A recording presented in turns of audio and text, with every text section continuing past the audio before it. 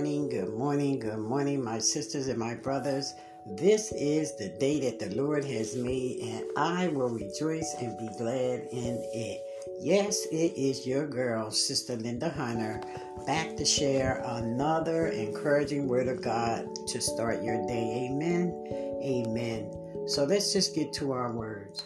Our words for today is coming from Proverbs chapter 9, verse 10 and 11.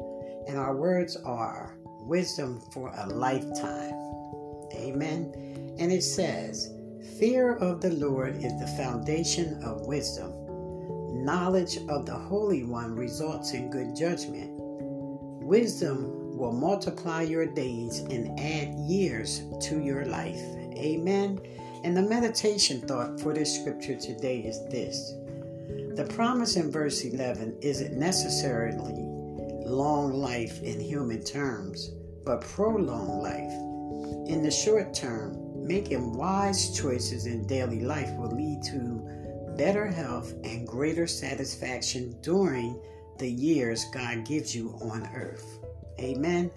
Wisdom is learning to balance life, to have healthy habits. In the long term, the promise is that a life lived in fear of the Lord leads to eternal life, salvation in Jesus. Amen. But what is fear of the Lord?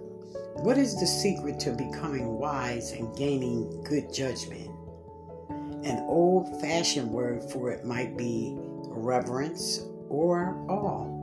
In practical terms, it means collaborating all of life towards God. Hallelujah.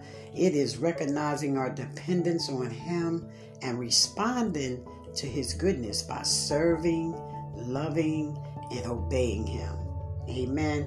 There is no way to rightly understand life without recognizing its creator and sustainer.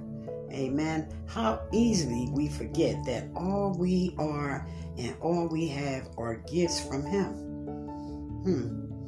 How quick we are to take credit for things that are undeserved graces from above. Today, bow in humble recognition that God is the Holy One and acknowledge that you have grieved Him with your sin. Amen. Give Him the honor He deserves and see how your life will abound with wisdom and delight as a result. Amen. Proverbs 10 and 27 says, fear of the Lord lengthens one's life, but the years of the wicked are cut short. Amen. Amen. So have a blessed day in the Lord on purpose, and remember, a faith worth having is a faith worth sharing. So share the word.